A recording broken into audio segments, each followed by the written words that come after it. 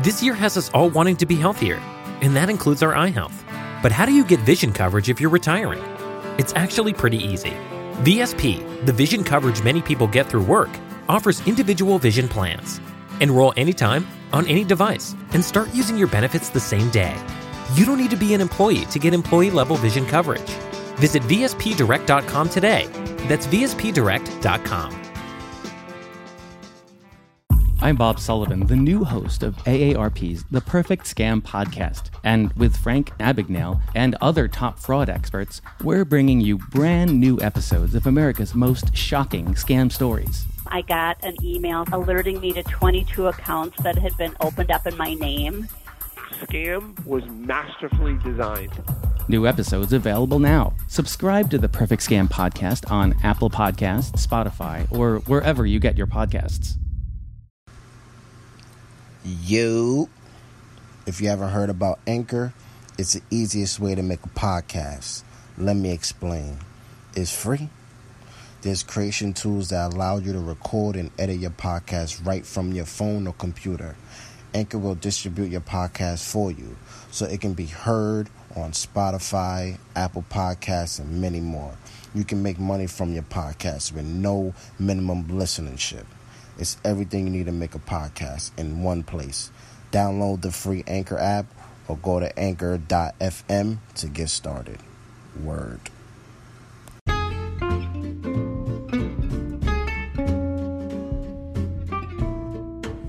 Voting isn't just going to the polls on election day anymore. Options like early voting, mail-in voting, and ballot drop boxes are available to more voters and are growing in popularity. How to Vote, a tool created by Democracy Works, breaks down the options your state offers for casting a ballot, empowering you to decide when and where to vote. How to Vote is easy to use and helps folks from all over the country overcome many of the process barriers to voting. Decide when and where you vote this year at howto.vote.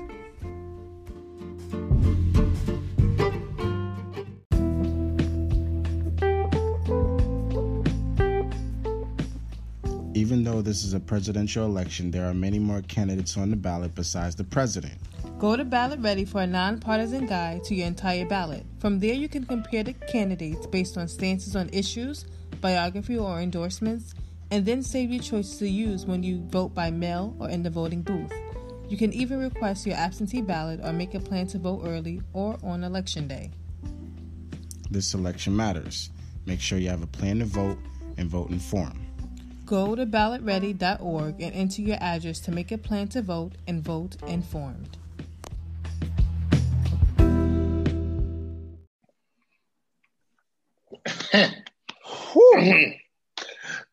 What's good, everyone?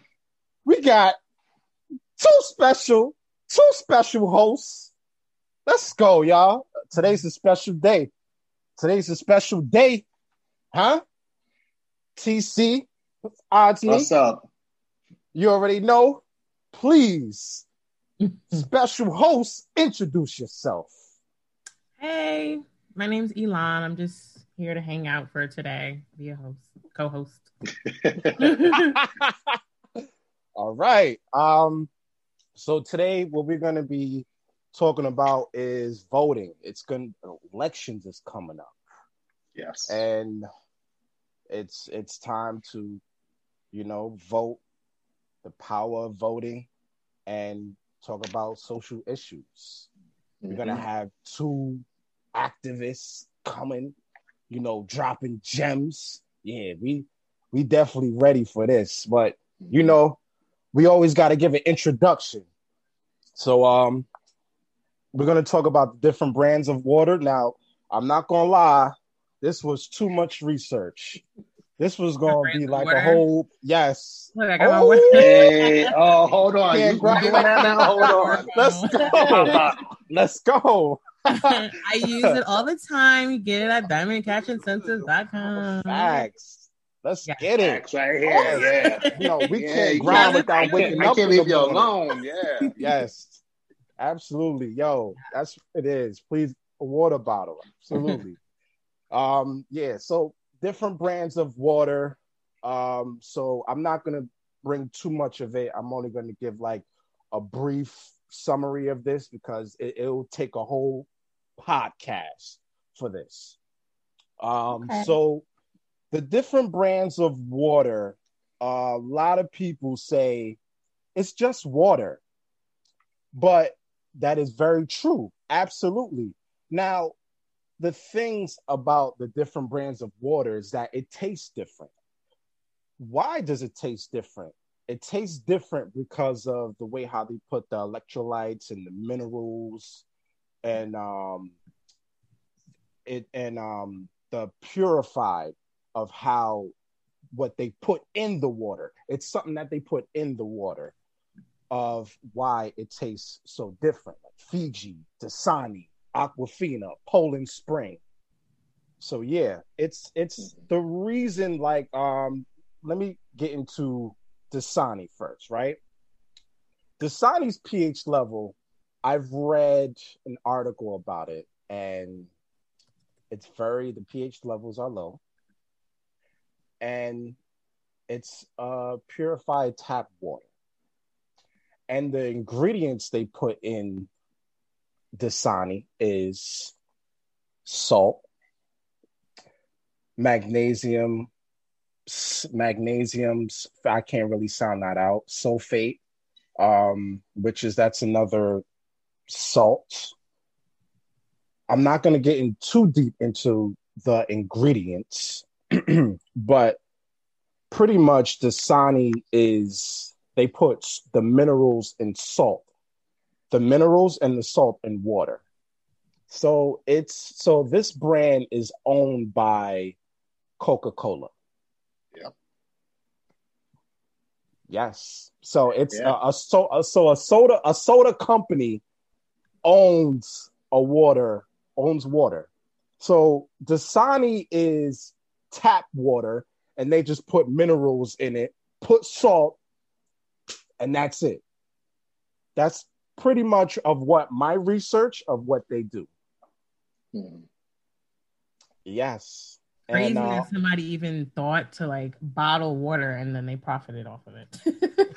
And yes, and it costs and you know how we pay like $1, $2 for bottles of water to produce it, it's less than that. Yep.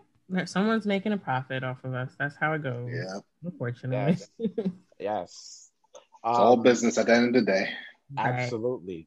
Potassium chloride, which is that potassium chloride. If you see that in any of the water bottles, that's what makes the water taste different.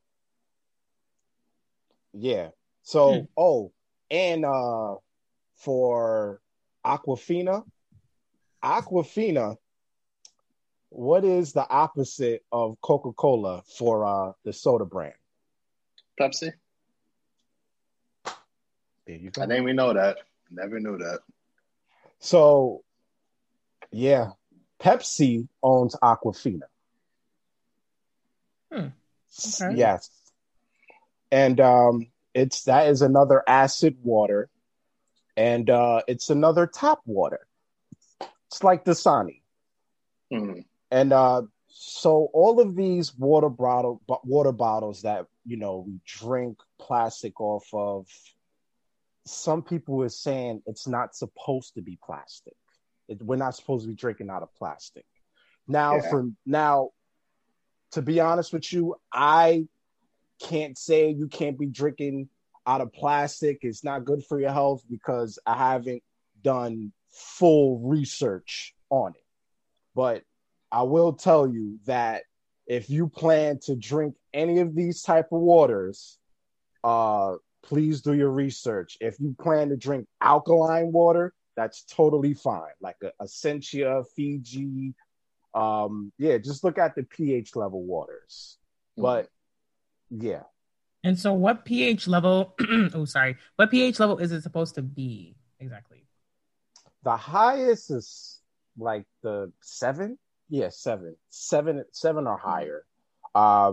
If someone in the comments can say, "Hey, Diamond Cash, you're wrong for that," then I would say that in next episode, like, hey guys, I am wrong. It is not 7. Yeah. So, yeah, but it's all about, doing research to, get knowledge. So, this is, but it's very important to drink aqua. Yeah. Yeah. Now, Fiji is expensive. Smart water. We have what else? Avion, Core. We have Vaz. Yes. Yeah. And let me tell you about Fiji water. So Fiji water, in the other hand, it's like overall, it's a natural artesia water. It's an electrolyte enhanced water from like Fiji Islands. So it's a significant, soft, smooth taste, various sizes, like to choose from. But a lot of people, honestly, Fiji water is it's good. It is expensive though, but it tastes well to me. Isn't Fiji water like rainwater, but it is purified in a way? I guess. I thought I heard that before. I could be wrong. I'm not gonna say yes or no because I haven't done research on that one. Yeah. So I do know that essential water is alkaline water. Absolutely. So essential water, that's like the best water for me. That's much of gold water also. So yes. Yeah. So it it's free from contamination. It's free with metals, fluoride, macroorganism, bacteria, alkaline electrolytes. It's a 9.5 pH or higher. So that's essential water. So the Icelandic that water, the natural spring alkaline water, so that natural low mineral content is a certified carbon neutral for both products. So it operates, so natural alkaline water with a pH level of, it has a 8.4. Yeah. So as for, I'm about to bring up a source to y'all to read, and then we're about to get into it for our next, the segment. next. Absolutely. So source water. The sources of bottled water includes rivers, lakes, streams, ponds, springs, and wells. As water naturally travels over the surface of the land or through the ground, it can pick up natural occurrence substance as well as substance that are present due to animal and human activities. So substance that may be present in the source water includes any of the following. Inorganic substances include, but not limited to, salt or metals that can be naturally occurred or result from farming. So urban stormwater runs off industrial or domestic wastewater discharges or oil gas productions. And pesticides and herbicides that may come from a variety of sources includes, but not limited to, architecture, urban storm, which is the water runs off residential areas. I hope everyone understands that. I'm grasping it. Quite enlightening. Yeah. Basically, that's a good word choice. Yes. Yeah. Yes. But although what I'm going to say is these brands of water, whether it's tap water, whether it's Essentia or whatever it is, honestly, just it's very good to drink water. Even though some brands have the acid water, and when they bring up the minerals and electrolytes and everything, it's up to you to drink it. So yeah. But at the end of the day, you need water. Facts. At the end of the day. Facts. So yeah. So when people say it's just water, like I said, it is true. Yes, it's just water. Yes. But remember they put something in the water. So yeah. Find the best water for you and, take it from there. Word. That's what it is. All right. Yeah. We about to get into it. So we got two special guests. And since voting, shout out to everyone that is early voting. Matter of fact, facts. Yes. Thank you so much for voting. Because yes, you're affecting yourself, you're affecting me, you're affecting everybody. So that's yes. And I just want to say, this is very important for us. Very important for us. I'm not gonna this is very serious. Even though people don't choose who to pick the candidate when the start, but still people what I'm trying to say is the people didn't choose Joe Biden. We know that. The Democratic Party picked Joe Biden. But that's for that's for when our guest, shows up and drop gems on them. So let's get it. Let's bring our special guest, everyone. We got two special guests in the building. We got, please, today it's very important.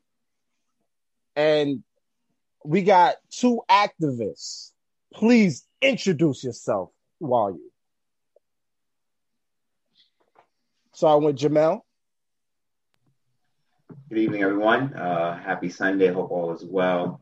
Happy to be here with all of you. My name is Jamell Henderson. I am a community organizer and a 4-time graduate of the City University of New York, pursuing my Doctor of Education in Community Partnerships and Leadership at the College of Staten Island. Truly happy and honored to be here with all of you. Let's get it. Hercules. How y'all doing? My name is Hercules Reed, and yes, that is my real name. Blessed to be here with you all. I'm currently an assistant for the Deputy Borough President, working at the Office of the Brooklyn Borough President, Eric Adams, where I have an opportunity to take my activism into governmental space and continue the agenda of the people as much as possible. Outside of that, like I said, I'm a community advocate here in East Flatbush, Brooklyn, and just love what I do and happy to be here again. Let's get it. Nice. All right. Nice. So this episode is really going to be about uncomfortable conversations to, a lot of people. And we're going to really talk about social issues, the importance of voting. And first off, before we ask questions to you two guys, I want to congratulate you for being such a leader and being the person you are, and, and just bettering your community, and Black Lives Matter. Facts. I just want to congratulate you guys, seriously. Word. So first, please tell us, Hercules, this is the first question for you. Talk about the census, and why is it so important to benefit the people? So I don't mean to be that person, but if you can give me like a couple seconds, I'm about to transition. I just got to my house. Sure. And I want to make sure I'm in a better place before I start that. All right, that's no problem. No problem. Okay, so Jamell, we're going to get into you.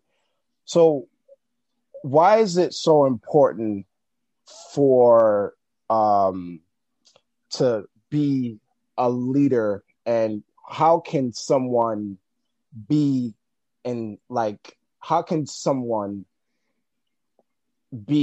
inspired to do what you do as such a great leader you are, as you're continue doing, bettering your community, and like you're dropping gems on the community, and you're going to people's like houses, like, hey, this is important to talk about politics. Like, just talk to our listeners about that. Great question. And simply put,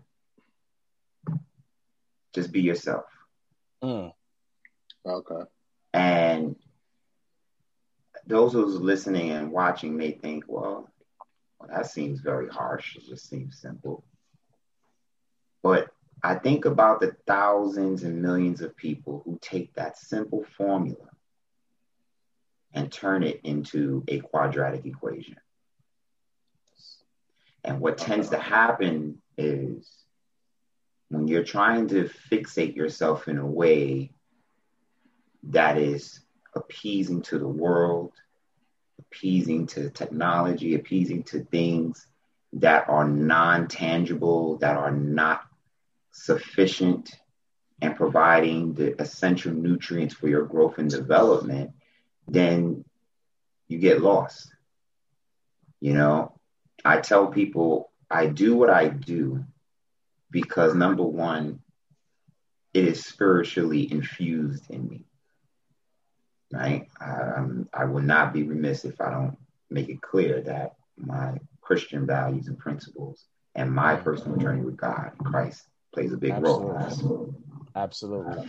But more importantly, the passion that I have, and I use scientific terms, is embedded in my nucleoli of each and every cell. What does that mean? I eat, I live, I breathe this as part of my daily functions. All the while learning to continue to be yourself. So I would say to anybody that is designing or geared to be a leader, you are born with it. And even if you're not born with it, you can make the choice to acquire the skills that's needed to be an effective leader.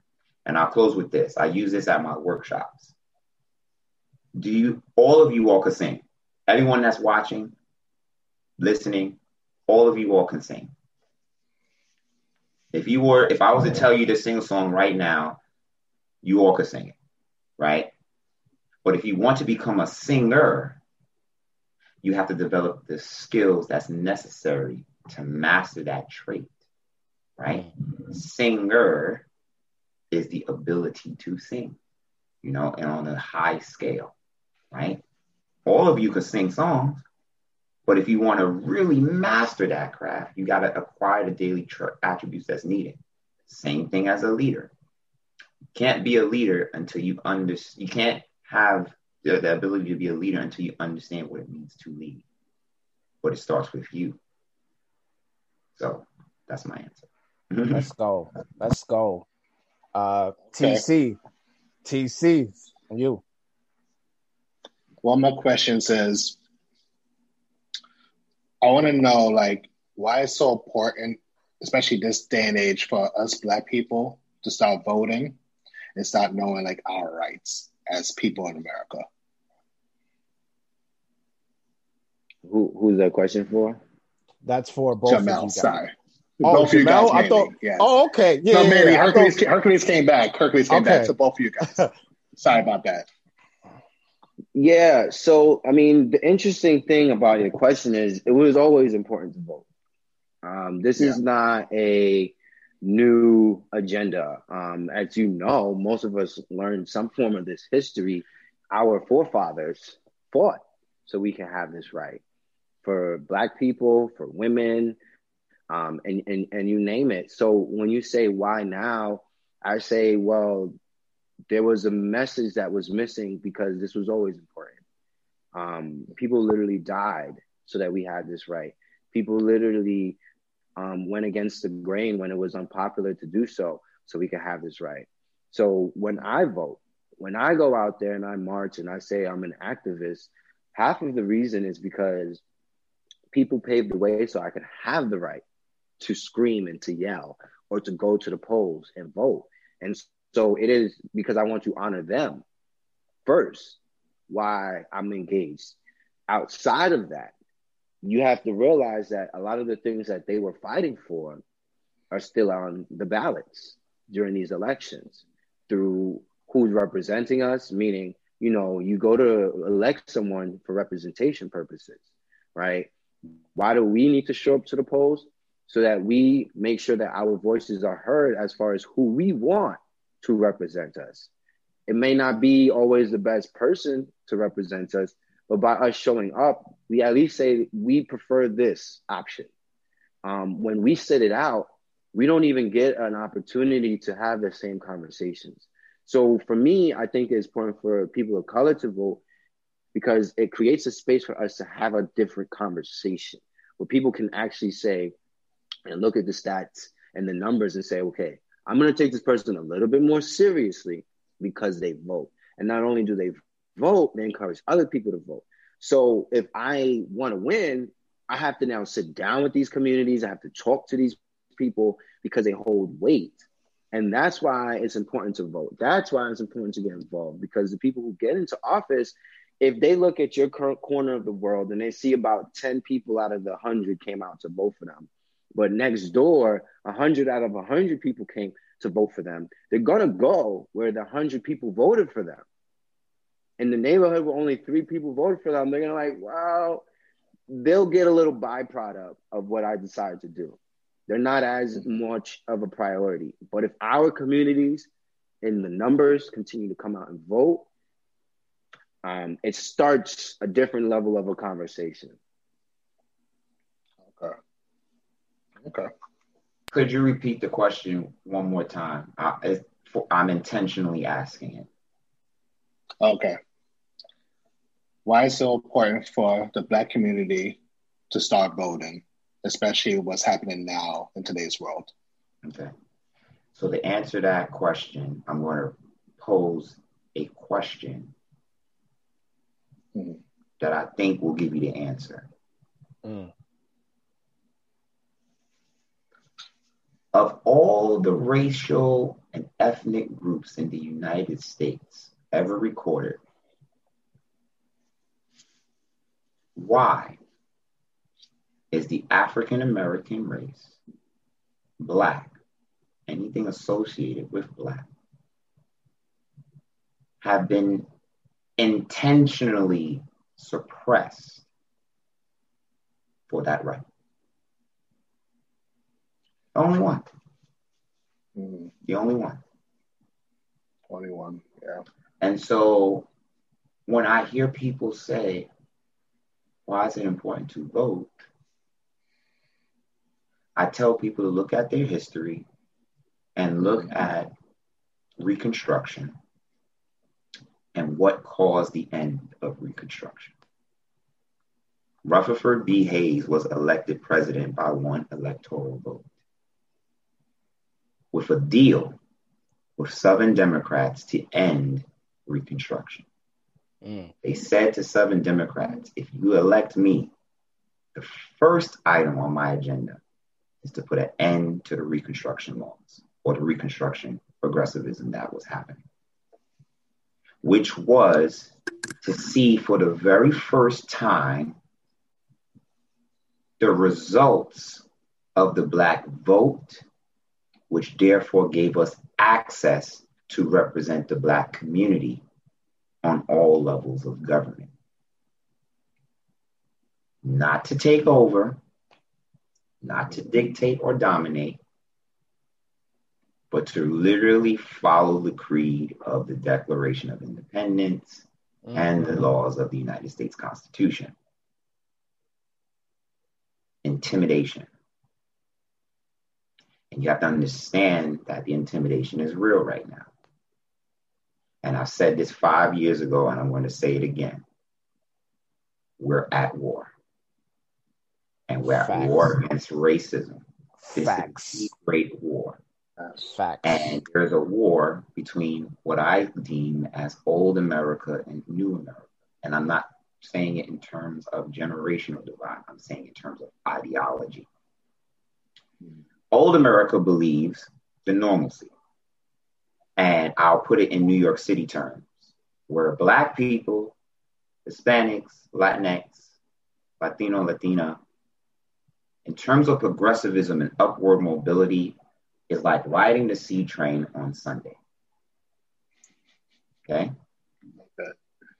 Boss. You know how crappy that the service is. Yeah. 10 to about 30 minutes. And then it just crawls through each station. Mm-hmm. White and others associated with white in terms of ethnic groups are on the A train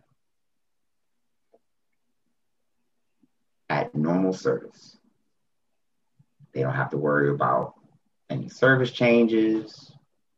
They don't have to worry about any detours. They get to each and every stop via express. Now, how does that turn into policy?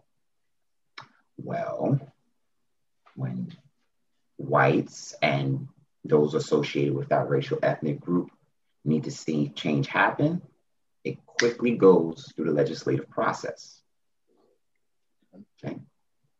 If you look at our Jewish brothers and sisters and the things that they have experienced in terms of injustices among their race and their religion, when they want to see change happen, express stop service to making sure that they are seen and treated safely. We want the same exact thing, nothing different. We've been told we're being held momentarily by the train's dispatcher. Please be patient. And you hear that all the time. We want equality. Please be patient. We want 100% affordable housing. Please be patient. We want funding for our schools to have the same equal accessibility of resources, just like our white counterparts. Please be patient. We want to have an opportunity to have the same type of fixed, mortgage income rates as our white counterparts. We want to become more homeowners. Please be patient. We want to have better roads. Please be patient. So the question becomes, and this is where I give you the answer. The question becomes, when are you going to be sick and tired of taking the local route? As different as everything seems this holiday season, one thing still holds true year after year. Everybody loves holiday scratch-offs from the Ohio Lottery. And with tickets available from $1 to $20, they're the perfect gift for anyone on your list 18 years or older. So, stay safe this year and play it safe with your gift giving. Give scratch-offs from the Ohio Lottery! Lottery players are subject to Ohio laws and commission regulations. Please play responsibly. Donato's just didn't add bacon to their pizzas. They added bacon to their bacon. It's Donato's new Bacon Duo pizzas. 2 pizzas, each with 2 kinds of bacon. Try the new Pepperoni Bacon Duo with pepperoni, Canadian bacon, and hardwood smoked bacon. And the Chipotle Bacon Duo with Canadian bacon and Chipotle seasoned bacon. Now get $2 off a large Bacon Duo or any large pizza. Use promo code 2. Donato's. Every piece is important. Towards equality. What are you going to do?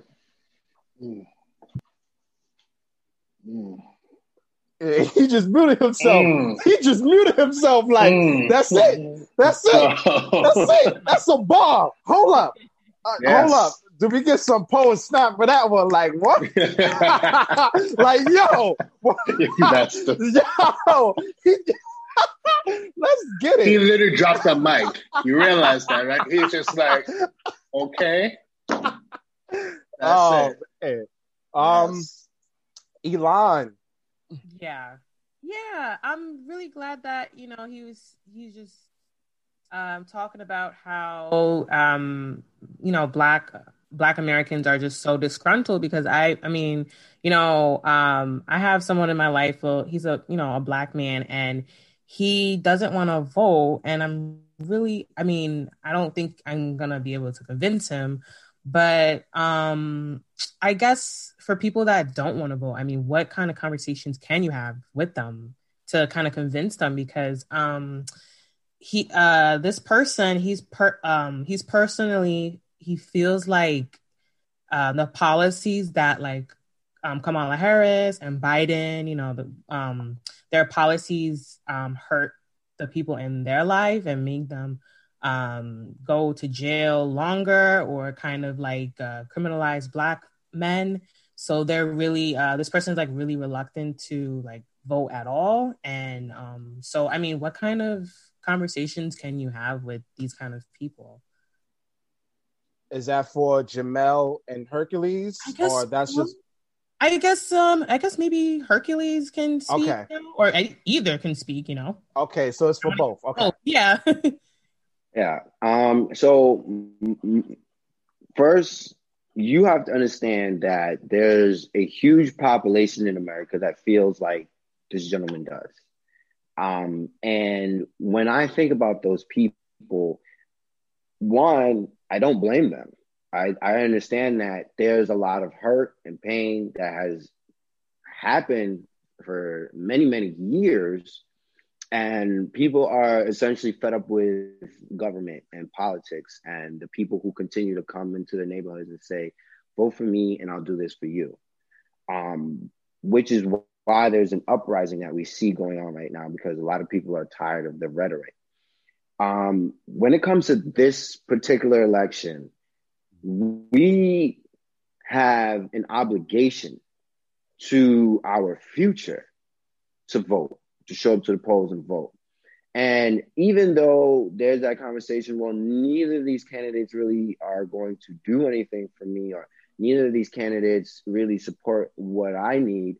And then the whole Joe Biden and Kamala Harris with their previous records, my thoughts is, okay, when you elect someone, the goal is electing someone that can work with you, that will sit down with you, listen to your issues, and write legislation or address the issues that matter most to you.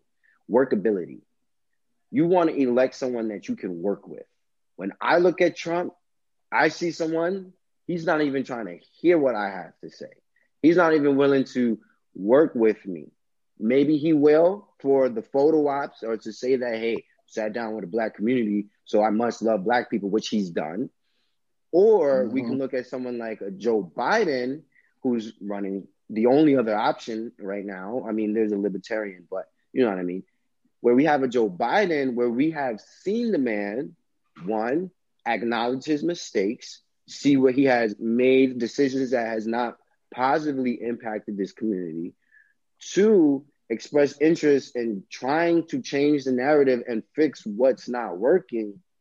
And three, if you've watched him as he's been a candidate to the nominee, the reason he keeps switching up on things is because people are having conversations with him and he's listening. Now, any politician can come to you with their plans and say whatever it is that they want to tell you. So when we sit here and say, okay, well, these person's plans, I'm not really feeling it. Well, look at how many politicians actually get into office and complete their plans from when they were running. Life happens, politics happen. And when you look at someone like Obama, where we were like, oh, he's the first Black president, he's going to get it all done for us. He was facing a Republican Senate and House. Facts. When you're dealing with different dynamics, it's not as easy as just going into office and saying, this is what I can get done and nobody's going to stop me. So there's a lot of different dynamics at play. And I say to those who feel discouraged about voting, voting now is not about right now. Voting now is about having another chance to have another tomorrow. Because if we neglect to get involved now, we lose all control of what may come next. Again, I say, at least with Joe Biden, we have workability. Okay. Yes. Like that. I'm going to answer that question simply put. You have a serious choice. You're going to be on the right side of history, on the wrong side of history. I don't think I need to make it any clearer on what we need to do. Anybody that is still undecided is not undecided. They know what they want to do. The problem is I will encourage those undecided voters to just take a step out and just do it. You already know the answer. You've seen the results of 4 years. You've seen the results of how it looks congressionally. You've seen the results of rhetoric. You've seen the results of what a leader or leaderless leader who has the pulpit of the world and what they're capable of doing. So now I'm not just at the point. If you're going to vote, you're either going to be on the right side of history or the wrong side of history. I have no longer the need to convince. However, in posing to the deeper part of your question, and with permission, I would like to share my screen. I want to give you a little snippet. You all who are watching, those who are watching and those who are listening, I'm going to give you an illustration of the impact of your vote. Is it okay if I can share the screen? Of course. Go ahead, of course. All right, wonderful. You have to enable me to share. It's not letting me share yet. Okay. And this is going to be very quick because, again, I do this long, as part of my wonderful things I enjoy doing, which is direct civic engagement. Did you send it? Do we hit the green button on the bottom? Yeah. As whoever's the host has to give me permission to share screen. Okay, so that's done then. Yeah. Okay. Yeah. All right. Because I really don't want to talk about until I show the illustration. So are we set? Okay. Yeah. Wonderful. You got it? Okay. I got it. Thank you. All right. Let's take a look at this current slide here. Let's get it. Okay. Okay. And I'm going to share with you those who don't understand the power of their vote. This is your answer right here. And the question becomes that my brother and I constantly use, what are you pretending not to know? Right? Because that's what you're doing. You're pretending not to know something. And it doesn't help in these situations. So when you hear people say, or activists like myself say, all politics is local, I'm going to just ask you all, what do you hear outside of Hercules? What do you all hear when you hear all politics is local? What do you hear? Senate, House of Representatives, City Council.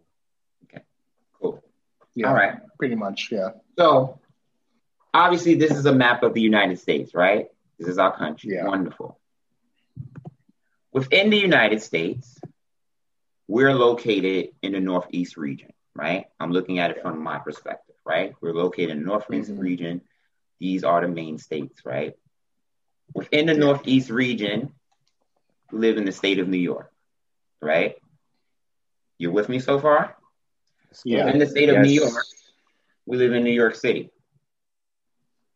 In New York City, I live in Brooklyn. If you live in Brooklyn, we're your respective borough. Within that respective borough, I live in my neighborhood. And within my neighborhood, it's me. When you look at this screen and you use this in the same way as an earthquake, where is the greatest impact? In the center, right? When you look at it from a scientific perspective, what is the centerpiece of a cell? The nucleus. So, if you look at it from that perspective, then look at this from this perspective. We get so caught up on the top level. We focus on the federal level of politics, and that's super important, especially in this election. I will not discern the fact that everyone should be voting in this federal election. That energy that we're seeing outside, nearly 100,000 plus voters in New York City, over 58 million people have voted early to show that they're not playing in this election. Beautiful. I say to everyone that's watching, that has voted early and you're ready to vote, I'm proud of you. But here's where we mess up. After the federal election, we forget about all these important races. The same energy that we have for the federal level, we don't have for our state leadership. We don't have for our city leadership and our local leadership. So because that energy is lacking, you have people that come in and impact your life and impact your livelihood because they know that you're not focused on the local level of politics. So when I tell people who are undecided and who feel like they don't want to get involved in politics and voting, take a walk around your community. Take a walk around your community. If you live in Harlem and Harlem was gone, if you live in Bed-Stuy and Bed-Stuy's gone, ask yourself, who allowed this to happen? Right? And what are you going to do about it? Because you have the power to change it. Okay. Now, Jamell, I want to get back to, because there's going to be people listening to the audio only. Just want to touch base on, can you tell the people like the graph of what you showed, and just tell the listeners, because I've seen the bottom, it's you and the community board. Can you just tell, just for the ones that's listening to the audio? So those who are listening to the audio, I'm going to keep it very simple and simplistic. How does the policies impact your household? Starts with you first. You, household, whatever that consists of, single, family, the morals, values, principles. Then expand outward. How does the politics affect your block? People that live on it. Expand outward some more. How does it affect your neighborhood? How does it affect your borough, your city, and your state? The power of state government is where you get the greatest impact of policies. What happens on the federal level, you won't feel the effects. But I guarantee you, if this governor was to say, oh, I'm imposing another tax, a COVID tax, and somehow the tax bracket is much higher for low-income families, but is much lower for the wealthy, you got to ask yourself a question: why am I not paying attention to that? If you have a disgruntled mayor like we've got, a pathetic excuse of a mayor, and you're tired of the bull crap that's going on in your city, you have to ask yourself, what am I going to do about it? I'm going to give you a very good preview. Y'all ready for the preview? Watch this. New York City 2021, Endgame. Endgame. You saw Avengers Endgame, right? Yeah. Yes. New York City has the opportunity for the Endgame. And those who are listening, we all have 37 opportunities to elect everyday people to be a part of the council that will be responsible for a $90 billion budget that could put an end to police brutality and injustice. That could put an end to gentrification and provide true 100% real affordable low-income housing. That could put an end to the disgruntled resources and mismanagement of resources that impact Black and brown schools versus our white counterparts. That could put an end to the tuition for the City University of New York. Y'all not hearing me. That could put an end to the infrastructure injustices that are happening in our community. That could put an end to the climate injustices that are happening across our city. Y'all still not hearing me. That could put an end to the electoral laws and the challenges that are taking place before us. Do you understand what has been presented before us? I'm Bob Sullivan, the new host of AARP's The Perfect Scam podcast. And with Frank Abagnale and other top fraud experts, we're bringing you brand new episodes of America's most shocking scam stories. I got an email alerting me to 22 accounts that had been opened up in my name. scam was masterfully designed. New episodes available now. Subscribe to the Perfect Scam podcast on Apple Podcasts, Spotify, or wherever you get your podcasts. I'm Bob Sullivan, the new host of AARP's The Perfect Scam podcast. And with Frank Abagnale and other top fraud experts, we're bringing you brand new episodes of America's most shocking scam stories. I got an email alerting me to 22 accounts that had been opened up in my name. Scam was masterfully designed. New episodes available now. Subscribe to the Perfect Scam podcast on Apple Podcasts, Spotify, or wherever you get your podcasts. That same energy that we have in electing a new president, the people of the city of New York need to have that same energy, because we're going to be electing a new chapter of our city. What are you going to do? And I don't mean to prolong the question, but we did start this on the basis of the justice system. I think it was mentioned that the gentleman, he felt like Joe Biden, Kamala, is attached to a justice system that locks up Black people. Something else we want to share is understanding that in even that process, the president didn't lock that person up. The senators, like Joe Biden, back when he was in that seat, he didn't lock up those people. Federal judges, Supreme Court judges, appellate judges, local surrogate judges, local civil court judges, the ones that sometimes end up on the same ballot line as a president, as your state elected, as your city elected. These are the people where the judgment goes to them to make decisions. So if we're also disconnected from voting, we can't support local judges who will make that decision when that Black or brown person is in front of them and they're faced with a decision. So we want to keep that in mind, that, you know, when he mentioned all politics is local, even electing the judges that sit in the courtroom to make decisions on small misdemeanors to large cases with regarding children. You know what I'm saying? These things are on the ballot too. That's another reason why you should vote. Yes. Yes. And how about, just to throw more one sense of reality, because my brother Hercules is absolutely correct. By voting, you protect states like New York from the reality of what's to come. And what's to come is this. As of tomorrow, the United States Senate will confirm the 9th Supreme Court Justice.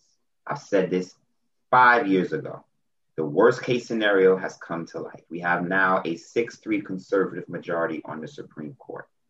The ultimate worst case scenario, which I said 5 years ago, that there will be a 7-2 conservative majority if Trump gets reelected. I said this before he even gets elected, right? So what does that mean right now? And everybody should be mad as hell right now. Roe v. Wade, the Affordable Care Act, DACA, the 13th, 14th, 15th Amendment, Brown versus Board of Education, Voting Rights Act of 1964-65, Civil Rights Act of 1964, the Immigration Act of 1966, and many other countless federal policies could immediately be overturned by the Supreme Court. They don't get real in that. And again, what are you going to do about it? I feel like y'all answered most of our questions. Honestly, it just went back to back. Yeah. And I just want to mention one thing, Jamell. I really appreciate that that PowerPoint you just showed us. I like how you broke it down point to point. I just want to say that. Now, I want to get to. I want to get a little bit into the Green Party, the third parties. Why is it that for them they don't get as much power as the Democratic Party and the Republican Party? Can you please talk a little bit about that. Jamell, you got this one. The answer is simple. They're not listening to the ears of the people. Right? Same thing. You see I tell people there's a great awakening that's happening in this country. And the great awakening is that people are waking up to the establishment style of politics. People are tired of Democrat, Republican, Green, and so on and so forth, because there are people that believing that these parties are not catering to them, right? And so when you have third parties like the Green Party, the Libertarian Party, the Independence Party, and so many others, the question is, how serious are they in really trying to enroll people into the vision, right? And I'm going to answer that in the same way I encourage those who are going for their dreams. Like, how serious do you want it? These parties can literally be serious national attentions, but how serious do they want it? How uncomfortable these groups or these entities are going to be when they are able to be in the space where all they have to do is just listen, versus, oh, I think I know what's right for Black people. I know what's right for the LGBTQIA people. I know what's right for our men and women in the military. I know what's right for children in foster care. I know what's right for the car. Let's just stop and listen, right? And I think the answer to really developing parties, because this goes back to Diddy's quote unquote party that he's trying to do. People are doing things because Black has always been trendy. Always. So people are hopping on the bandwagon, right? From our white allies and spies and flies to those who see this as, I'm going to get mine while it's hot. Diddy has been one of those people, right? And the fact of the matter is, again, I'm throwing it back out to the audience. If you're serious about making change, you want to start a party. Well, I don't care if it's called the Party for Black Lives. How serious are you going to be willing to do the work? Because the difference between the two-party system and those party systems is that the money has been so infused historically for centuries. So that's old. When we talk about old money, that's old money. But there's opportunities to create that new generational money in a way that can be solvent for all of us. But the question is, how serious you want to do it?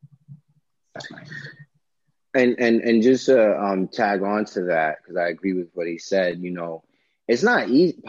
Like, first of all, getting elected isn't easy. And now when you talk about getting masses of people to shift from one ideology over to another, it becomes even more difficult, right? Because we live in a world where what is consistent, what is hot, what are people talking about? And in this country, it's Democrat and Republican, right? When you think about the third party system, as Jamell said, are you willing to do the work to educate people on what your party does? What does it stand for? Who are your candidates?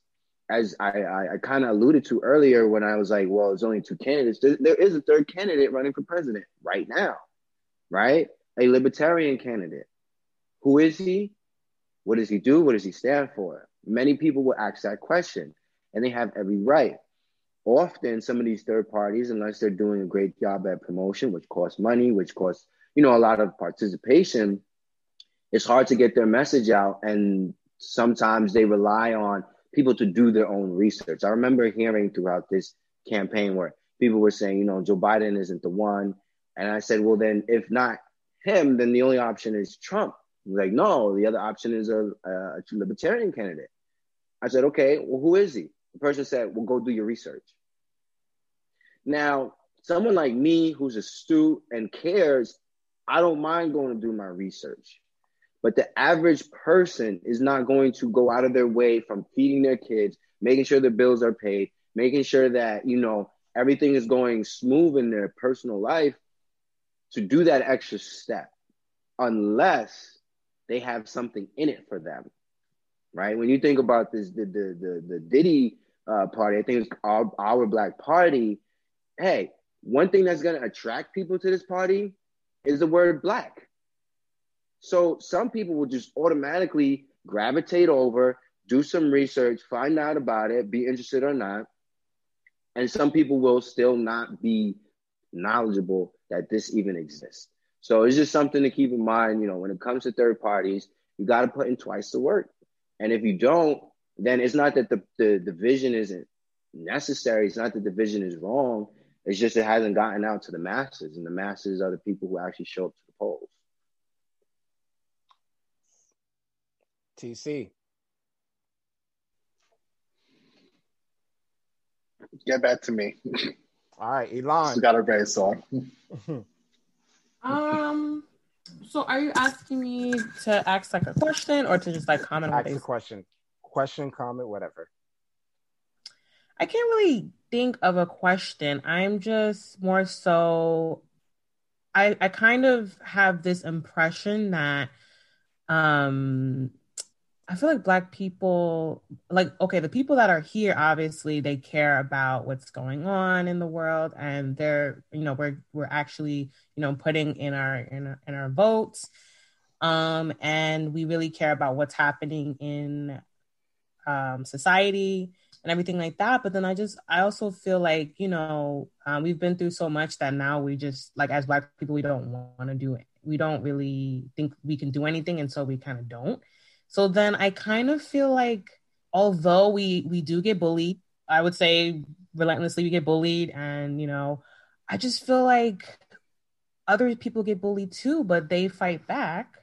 So I just feel like, well, why can't we fight back? But fight back in a way that is effective, you know? And I just wish that we could find a way that is effective rather than, I mean, I agree with protesting, but I feel like, is that effective? Is that gonna make the higher ups care, you know? So that's my only issue. I just wish that we all came together and like thought of something that we could do, you know? It's not a question, but I think it is a question. Yeah. I think it is a question, because you asked, why can't Black people come together on what matters most to us, and why aren't we, you know, doing certain things? And when you were sharing that, something actually came up in my head during the Occupy City Hall. If you guys were kind of following this Black Lives Matter movement, defund the police movement, you know that during a certain time period when they were voting on the city budget,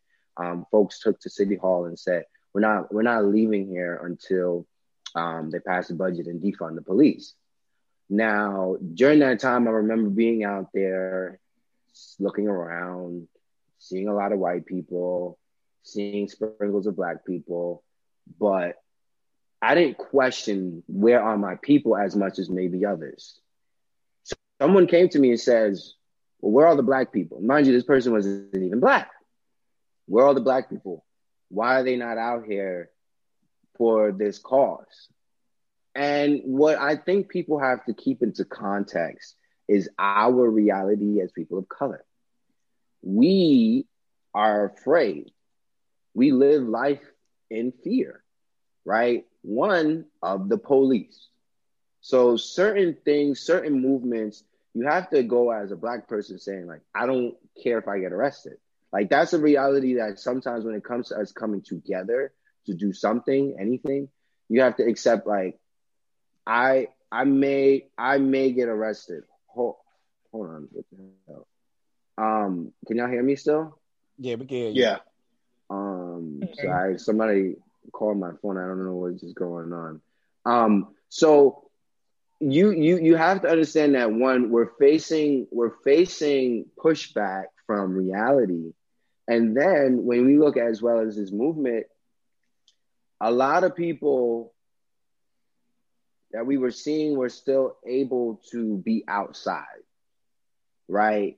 Where we had to continue to make sure our families were fed. We maintained the job that was keeping, you know, our electricity paid.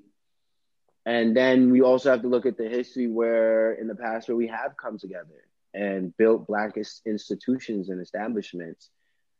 They've been burned down. We've been like you literally look at it and you name it, even down to the voter suppression conversation, where across the state right now, where Black people are trying to mobilize the masses to make their voices heard, people are plotting and doing things that are making Black people like, my life is a little bit more worthwhile than taking a risk of getting arrested or ending up in an altercation. So I just always like people to be more honest when it comes to Black unity, right? For decades, for centuries, they've been doing everything in their power to make us feel like we are more vulnerable when we're together. Whether they put the Black man against the Black woman against the lighter skinned Black woman, where, you know what I mean? Like, there's so many angles that society continues to attack us and make us feel like we have to kind of enter into these certain spaces where we're not unified. It's unfortunate, and I know that there's people like myself, like Jamell, and many others who this is something that we take seriously and we're working on fixing. But, you know, there's history behind that question and a lot of trauma. Two kinds of bacon and all kinds of delicious. Say hello to Donato's new Bacon Duo pizzas. 2 pizzas, each with 2 kinds of bacon. Try the new Pepperoni Bacon Duo with pepperoni, Canadian bacon, and hardwood smoked bacon. And the Chipotle Bacon Duo with Canadian bacon and Chipotle seasoned bacon. Now get $2 off a large Bacon Duo or any large pizza. Use promo code 2. Donato's. Every piece is important. Donato's just didn't add bacon to their pizzas. They added bacon to their bacon. It's Donato's new Bacon Duo pizzas. 2 pizzas, each with 2 kinds of bacon. Try the new Pepperoni Bacon Duo with pepperoni, Canadian bacon, and hardwood smoked bacon. And the Chipotle Bacon Duo with Canadian bacon and Chipotle seasoned bacon. Now get $2 off a large Bacon Duo or any large pizza. Use promo code 2. Donato's. Every piece is important. Can I give a different perspective?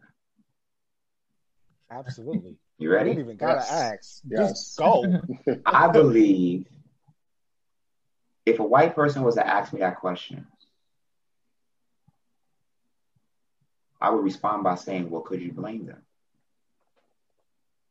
As a matter of fact, I answered that question. A reporter asked me that question. I said, you know, when you ask me that question, here's what I think about.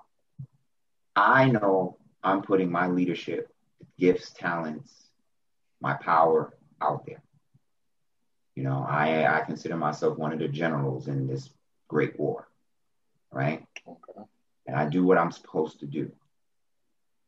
And when I come back home from the battlefield, I see peace in my community. I see Black children running around. I see Black brothers smoking weed, laughing. I see my elderly, my seniors, my grandparents sitting around enjoying nature. I see the typical hood arguing. I see speeding cars and everything like that. And you may say to yourself, well, that sounds like chaos. No, actually, that sounds like an everyday peaceful life. Because while they're going through their struggles, the additional entity that they don't have to worry about in that moment is racism, is police injustice. So when I'm out there doing what I'm supposed to do, it's for them to rest. I do believe that Black people should have an opportunity to step back. But also have people like myself who will continue to aggressively put in their face that you won't pay us what we owe. It's just as simple as that. And in addition to that, it's really about taking direct civic engagement to the next level. I've been saying this ever since I ran for office. I need more of us to step up and run for office. You want the answer? That is the golden answer. You want to run for city council? Listen, show people that we deserve to pay you $150,000 a year.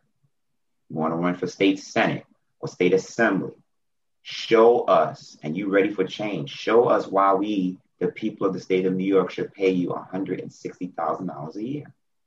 If you want to run for Congress and you sick and tired of what's going on in your community, show us why we should pay you over $180,000 a year. Okay? In other words, if you're not going to step up and do the job, then be appreciative of the peace that you have, because people like ourselves are doing the work for you. In other words, there are 4 tiers of people that I say is unfortunate in my community and many other communities. You have what's called the woke, right? That's the top one. That's us. We know what's going on. If you ever been and seen a massive choir, right? There's a massive group of choir members, and then there's a group of solid members in the front. That's us, the soloists, right? But we can't do it without the people in the back. One hand supports the other. The second tier is those what I call the lukewarms. They're about it, but they kind of, wishy-washy. It's like that nasty, salty spill in your mouth. Like, all right? You're not too sure, but, they can be useful, right? But there's an opportunity to kind of sway them in, right? And then there's the third tier, which I call the unfortunate ignorant. Because it's unfortunate that despite everything that's going on, they're still choosing not to see an opportunity to change or to step up and do something about it, even though you have hit rock bottom. Because I used to, you hear this expression, there's no other place to go but up. No, that's not true. You can stay your behind right there. A lot of people stayed at the bottom of the bucket. They don't want to go up. They're comfortable there. That's why I say that's part of the unfortunate ignorant. But then you have a new term, and I want to give a shout out to my boy Chris for this one, which I have used, and it's very important, is the unapologetic ignorant. Those are the David Camerons and all the cooneries that, if you can get an old school grandma belt, you just wear them out. It's just like, I don't need to talk to you. Like, you need one of those Sister Maybell, you've been bad during Holy Communion, and when we get home before you eat, I'm tearing that ass up. Excuse my French, but it's straight up. It's just straight. Because they are unapologetic in their negligence in choosing to be ignorant. Do you get what I'm saying? They're intentionally doing things to poke the bear. And the sad part is, while they're doing all of that, the Lannisters is looking at them like, look at them. They're doing my job. And I get to rock the golden hair, the blue eyes, and get to reign over King's Landing for decades to come. And again, I'm giving these illustrations of scenarios going back to the question, what are you going to do about it? What are you going, listen, hold on. What are you going to do about it? So I don't know how much time we have for you guys, but I feel like I have Black Lives Matter, social issues that I want to ask y'all questions also. And man, it's like, just shoot your shot, bro. We here now. I have one question. Speaking of like people who's very ignorant and don't want to know better, I was thinking like, is it smart nowadays to start teaching kids about like their politics, the right way, not the whitewash way, but the right way around like, let's say middle school age. So for the generations ahead, that'd be, let's say the word woke, understand what's happening to make a difference in our community now. Let me ask you a question. Let me ask you a question. In elementary, middle school, high school, college, they teach you history, American history, French Revolution. You know what I mean? They take you all across the board. This is a question I'm really asking the world right now because it just came to my head. Would it not be more productive for society to teach civic engagement to kids versus social study history that they teach that one is watered down. It's not the true history of any of these places. And in the end of it all they have is knowledge versus practical information that they can take with them every day. Yes. I believe that they need to, in the curriculums, absolutely, in the middle school, as well as elementary, have civic engagement courses that not just teach you about the history, which is important, but also tell you how to be engaged, what that looks like, and projects. Look at the youth who rose up. It was 2020, 2019, all these years is jumbled in. But for this climate conversation, they're paying attention at those ages. They're awake and curious at those ages. So if we're feeding them, we're talking to them, we're engaging with them on these issues, from judges to city council to community boards to all the things that, again, Jamell referenced when he said all politics is local. When they get of age to vote, to run for office, to be engaged on a campaign, to work for a non-for-profit that addresses issues that they care about, they're not at square one where it's like, well, I got to learn everything now. Often, most of the people that don't turn into voters when they're of age is because they don't know what's going on. I use myself as an example. I voted for the first time for Obama only because he was Black. It wasn't one of those things that was like, oh my gosh, it's a presidential election. This is my civic duty. I have to vote, and I have to always vote. Before that, I can't even sit here and tell you every single time that I did go and vote. Because for me, there was a disconnect. And that's why I understand people with the disconnect. I'm sure all of us were at a stage at some point where it wasn't as important as it is to us now. And for me, time, availability to get, there were so many easy things that I was able to use to not go and vote. It goes back to like, how do you teach a kid to care for their neighborhood? You show them the importance of keeping it clean. You show them the importance of knowing who their neighbors are. You show them the importance of investing in their communities.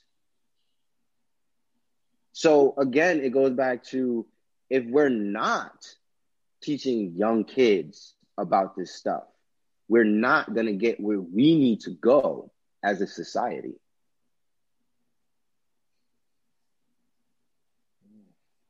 Okay. Let's get it. Okay. That's straight bars right there. Yeah, that's facts. So I wanna get into, all right. So I was gonna jump into the electoral college, but since we're talking about the system now, I want to ask you, if you're having a conversation with someone and he tells you that there's no such thing as systematic or systemic racism, and you're having a conversation with him, what would you say to this person telling you this? You ready? First thing, tell me where you live. Get him. Get him. Wait, but it's much deeper than that. It's much deeper than that, because this is where you get the answers. And I'm going to give you a demonstration. Let's say this person lives on 65 Central Park West, Upper West Side. Beautiful, upper income neighborhood, right? And he says, take a walk with me, right? He gives me a tour of the Upper West Side. I see a lot of new high clientele stuff. I see, the energy is different. The air is different. The atmosphere is very posh, is very bourgeois, right? It's very, astute, all of these things, right? The problem is we don't invite those individuals to come to the hood. There is a wall. You see, when you hear people say there's no such thing as systematic oppression, a lot of them do not experience our experiences because there is a blind wall. And behind that blind wall is the truth. And the truth is, what are you pretending not to know? In other words, you know damn good well there is systematic injustice. But since you want to take it there, let me provide a qualitative ethnographic experiential learning for you. Let me give you a walkthrough of Brownsville. Let me give you a walkthrough of East New York. Let me show you where we live. And when I show you these spaces, compare it. Now I'm going in my professor mode. Compare it to the same experiences as much as possible to your daily experience. When you want, and then I'll close with this, because I said this at a rally in Garden City. Long Beach. You want to know what systematic oppression looks like, systematic racism looks like? The time is now 8:10 p.m. Watch this. In a white household in Bensonhurst or Dyker Heights, their children are preparing for a wonderful meal. Mother, father, you ready? They run down the stairs. They smell the good meal of their household that they enjoy. They sit around the dinner table. They say their respective grace and they eat. They smile. They're talking. They're connecting. They asking their children how was school, or you prepared for the week, right? Husband and wife having a wonderful time together, peacefully and relaxed. And it's 53 degrees outside right now. You ready for this?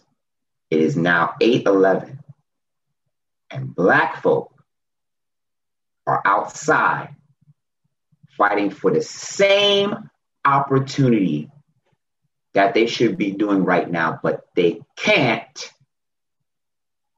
because of the intentional difference in experiences that is happening right now. The time is still the same, but the difference is while our white counterparts are relaxing peacefully, warm, enjoying themselves, probably watching CNN, making phone banks to tell people to go out and vote, Black people are out there in the cold with real allies fighting for that same exact opportunity. You tell them and present them with that question and be surprised at their responses. Facts.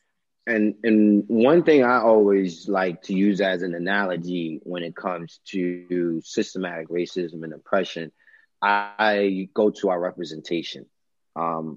We talk about all the time in our executive offices, in our Congress and city, state levels, we don't have enough women, Black people, people of color, et cetera, et cetera.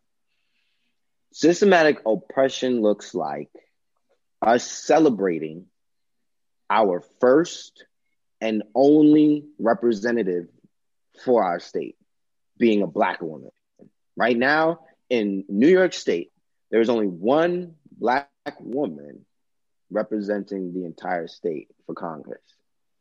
And we celebrate that. We say we have to keep her there because she's a voice that we don't have outside of her. Systematic oppression and racism looks like us seeing that as a trophy. You look at Letitia James, Attorney General, one of the top state positions. I believe she fits in the category of first woman, Black woman. That's a celebration for some. And for others, it's like, what do you mean she's the only the first? Why is it only? Well, because obstacles have existed that barred this from being a reality for so many who may have tried before. Then we look at someone like Shirley Chisholm, who ran for president. She didn't win, but she built the narrative of it's possible. So when we look at a Kamala Harris, all these years later, she's the first person to finally get to that stage and that level again as a Black woman. We ask ourselves, well, what stopped the rest of the folk? So where we celebrate the accomplishments and see them as life-changing, we have to realize, like, no, this should have been normal and been normalized a long time ago if there were not systematic oppression. Again, executive boards and corporations all over the United States of America. There's a reason that people have made a decision to keep people of color off those tables, out of those conversations. And now, because they're being forced, because people are writing laws and putting in diversity clauses saying you got to have at least one Black person and one this and one that. So they're fulfilling requirements now in these industries. And we're still saying, well, this company is now more diverse, right? These are ways that we're still dealing with the same thing, but it looks different. And and I just want to remind people, like, we have such a long way to go before we get out of this conversation, even if for some, they don't realize it. So can I'm gonna do some pushback, only because in this explicit nature, and because I taught this course, I taught my students in the spring that we got to stop using the term people of color. We have to. I taught a course called Racial and Ethnic Politics at Brooklyn College. And each ethnic group has its own respective journey. When you put us all in one lump sum, it's like saying, like, we're all part of one cohesive unit when we all do not have the same experiences. When I hear that, and this is not against you, but it's a personal frustration, because for so many years, and I've proven this in my syllabi, okay, articles that have proven that when the African American race is at the forefront for injustices and fighting for equality, the other racial ethnic groups benefit from it.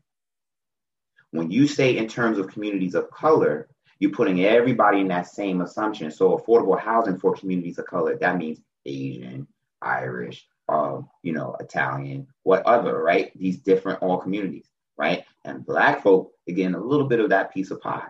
But because these terms are so liquid down in a way that it shows what I call de jure a systemic way of putting us together, even though we're not equals, you get terms like diversity and equitable training as these masks that skates around the reality that is directly impacting Black lives. And it goes back to the status of where we started. So when you hear people say this is a binary conversation, we didn't make it a binary conversation. We didn't do it. But every time we fought for hours, and I can prove it with my work and articles and scholarly journals to back what I'm saying, other racial ethnic groups received the same benefit. So when I go back to saying that it's so important for the Black community, I'm explicitly saying the Black community has to have the same energy and being mad that we're paying $160,000 to people who are screwing us over. And we've proven that this past June. 8 establishment candidates, meaning people that focus on power and not the community, who believe that they have to kiss the ring of certain people in order to get money, because money equals voice for them, versus them having their own voice, which talking to the community because they don't want to do the work. So therefore they're pretending not to know that if I don't do right for my community, the community will not do right for me. And we've proven that. We've woken up Brooklyn in a way that everyday people are stepping up and showing their authentic selves. And I close with this. In 2016, whether you agree with the country's decision or not, the country wanted the continued wave of authentic leadership. This current president, whether you agree with him or not, I strongly disagree with him. However, at the end of the day, he was himself. And that's why people rock with him. Trump is a New Yorker. He has that same grit. He uses it wrong, but you see how he moves. This is how we move as New Yorkers. We take control. Yo, you ain't gonna tell me what to do. What? You gonna tell me I can't tweet? Imagine somebody telling you, seriously, this is how we, like, those who are watching in other states, this is how we move in New York. I've done it. We've done it. When we come in, we take control. Bump what you heard. If you're fired, next, let's keep going. Right? We point people out. We make people feel comfortable. We say what we mean. We say what's ever on our minds. Right? We don't care. He's proven that way. Again, he's using it in the wrong way. However, because of that authentic leadership, guess what he does? Look at TC right there, looking amazing. The president of the United States pointed to me. It's over. Look at that man. Oh, look at Diamond. Oh, that's such a beautiful name. I mean, look at him. He is a diamond. Can everybody show him some love? What is he doing? He's giving people upward mobility. He was giving away. He was signing. And I'll close with this. He was signing. There was I was watching the Daily Show. He was signing something. And he was passing it out to the people in the audience. He was like, yeah, take this, sell that on eBay. You get $10,000. Do you know what he's doing? Like, he's literally saying, like, yo, I got you. Like, yo, here's your way out. He's giving people on that side, the radical right and everybody else, and including black men who are looking to him as that authenticity. He's catering to that authentic stuff, which is why he says stuff where, as a doctoral candidate, because my stuff in politics is I have to see both sides, he said some valid points. One of those points, which is something I said about the Democrats for a long time, a lot of them, especially on the local level and even on the federal level, are all talk, no action. This is why you see gentrification in our communities, right? Civic engagement 101. The city council decides what happens within their community. When you hear the word rezoning, red flag, winter's coming. Who gets to sign that? It don't happen out of nowhere. Somebody's in that back room. Herc could tell you. We know all the tea. And the tea is coming out because people need to know this civic engagement. Because these are going to be the same ones come next year. Hey, Diamond. Hey, L. Hey, TC. How you doing? Yeah, you know, guys look great. I haven't seen you. Yeah, you looking at them like, When you want to stop, and let them know like you're a dub. Damn. Elon, anything? Questions, concerns? I've got nothing. All right. So let's listen. Damn. Facts. All right. So this is what. All right. So we have a couple of topics. So I want to talk about dealing with people on social media, which is Jamell. I know you talked about coons and everyone, right? So I want to deal with the ignorant people that, you know, let's talk about the ignorant people real quick that we argue with on social media.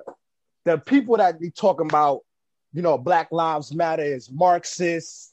Oh, look at the looting. Look at the rioting they doing. Like, and they're posting stuff about the looting and the rioting, but they're not talking about the police brutality of what's wrong. And they're, you know, how a police officer shoot an unarmed Black person and they know it's wrong, but they're not posting about it. But the looting, the rioting, Black Lives Matter organization is Antifa and Marxist and all of that. Now, how do we deal with those type of ignorant people? How to deal with that? Oh, not and not to mention also, the ones that switches the subject. Oh, what about black on black crime? What about that? And I got one better. Yeah. Yes. All lives matter. That's all I'm just going to say that. Yes, that's all absolutely. I'm gonna say.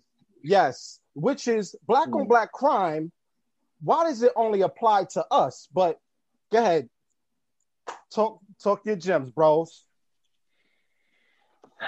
So I think that's probably one of the hardest conversations when it comes to explaining why I don't even like to use the word black on black crime. I don't even, to my brother, I know you wasn't coming for me, but I don't even really like to use the word persons of colors either. But you realize that society very quickly normalizes words and terms, and sometimes you get caught up in using them and referring to them. But I look at it just like anything else. First of all, there is no such thing as black on black crime. So I say this to the folks. There is no such thing as black on black crime. And I heard someone say this, I'm trying to remember the name of them, but they said it very well.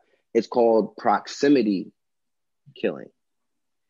If you were in an all-black neighborhood and you're dealing with what you're dealing with, crime, violence, success, black people around black people, so whatever's going to happen is going to happen within that sector. Just like if I go into an all-white community, the violence that's happening in the all-white community is proximity to who's in this area. Can't control that. So that's one. Two, poverty breeds crime.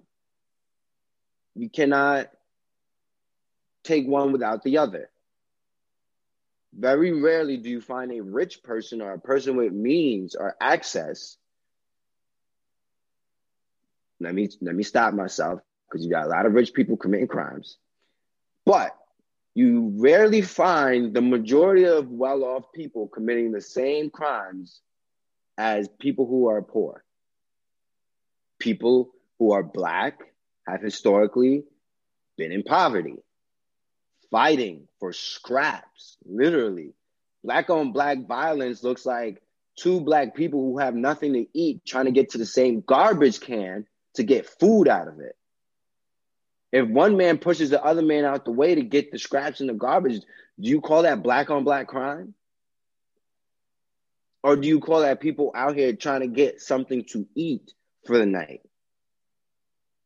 If I'm trying to pay my rent, if I'm trying to make sure that there's food for my kids, first of all, it's human instinct, one, to do whatever you have to do to survive. What that looks like, sometimes you don't look at color. You look at getting results. Finding the resources that you need, again, to survive.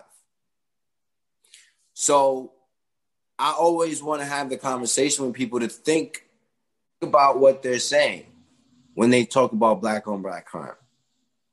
What resources do people have in this particular neighborhood to not be committing crimes, to not be starving?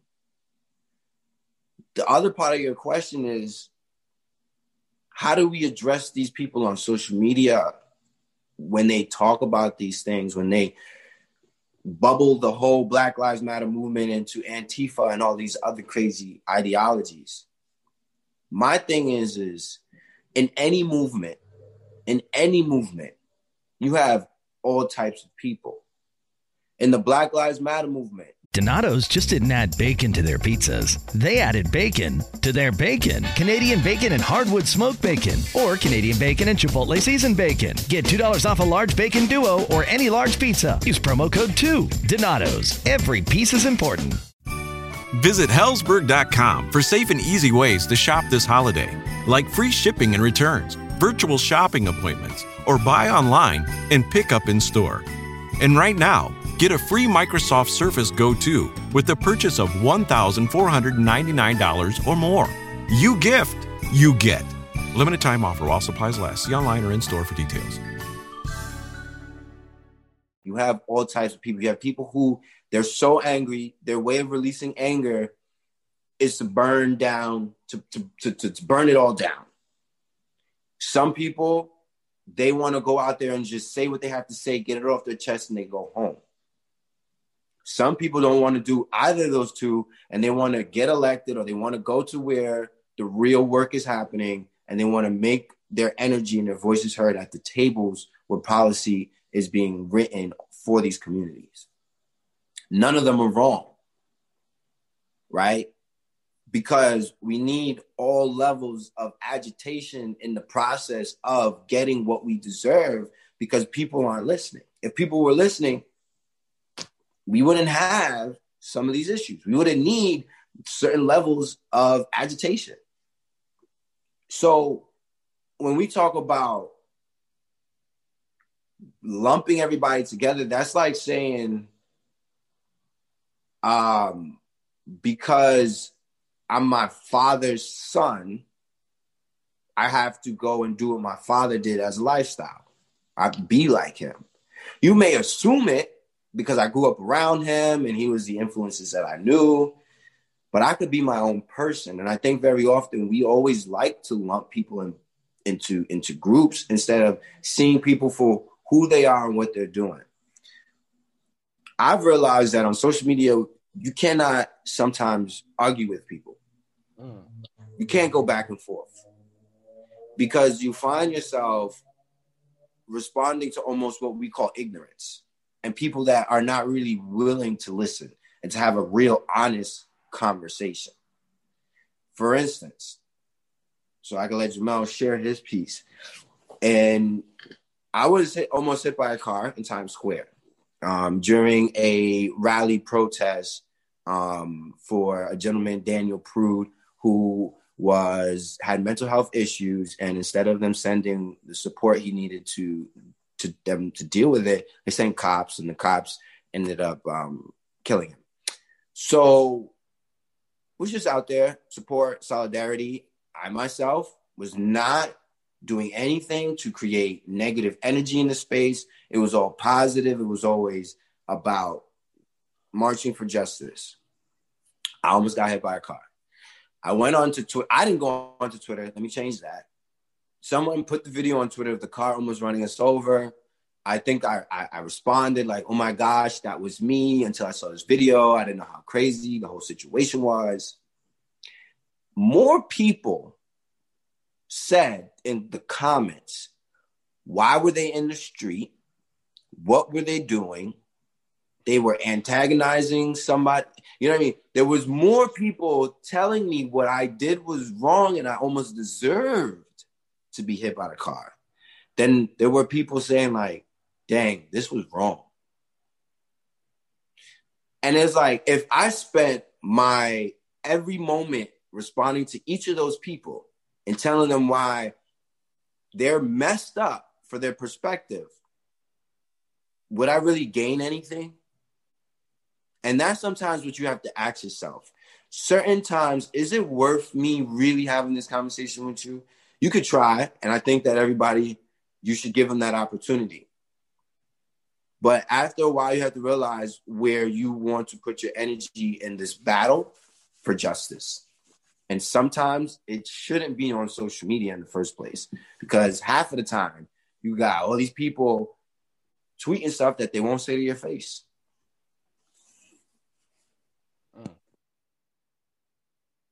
So I'm going to answer that with a very, I think, simple question.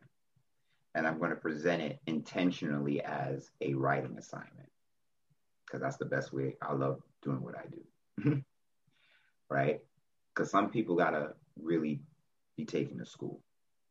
So those who believe that all lives matter and that, Black Lives Matter is, a hoax or it's far right, and that, what about black on black crime, black on black violence? Okay.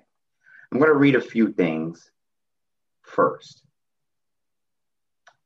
Number one, We hold these truths to be self-evident that all men are created equal, that under certain inalienable rights, among them are life, liberty, pursuit of happiness. Right?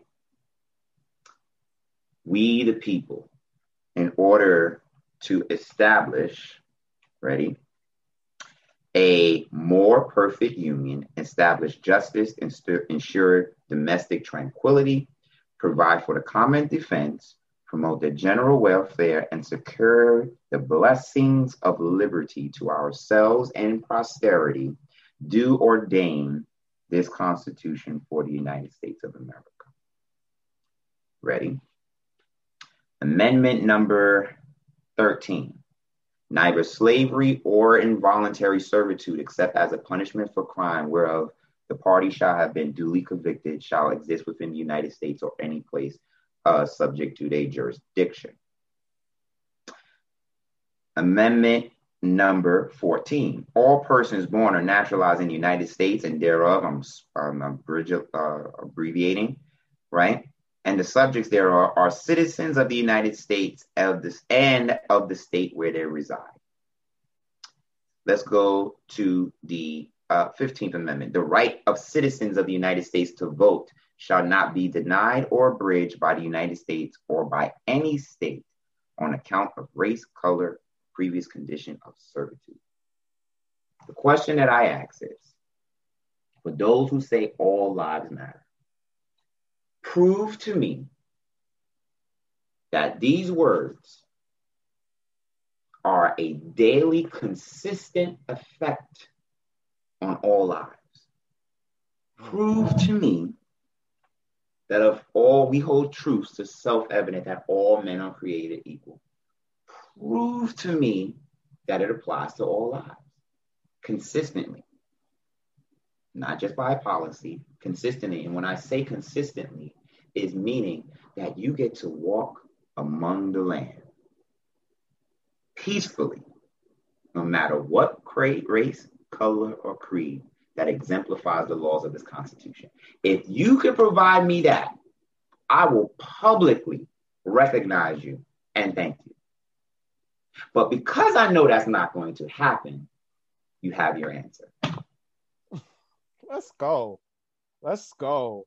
Elon, any questions? No? All right. All right, TC. TC, you're on mute.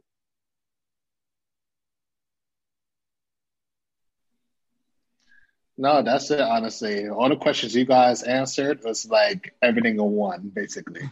So with your permission, because I feel like I don't like to close out with next steps because I did a lot of talking. I provided questions about immediate action.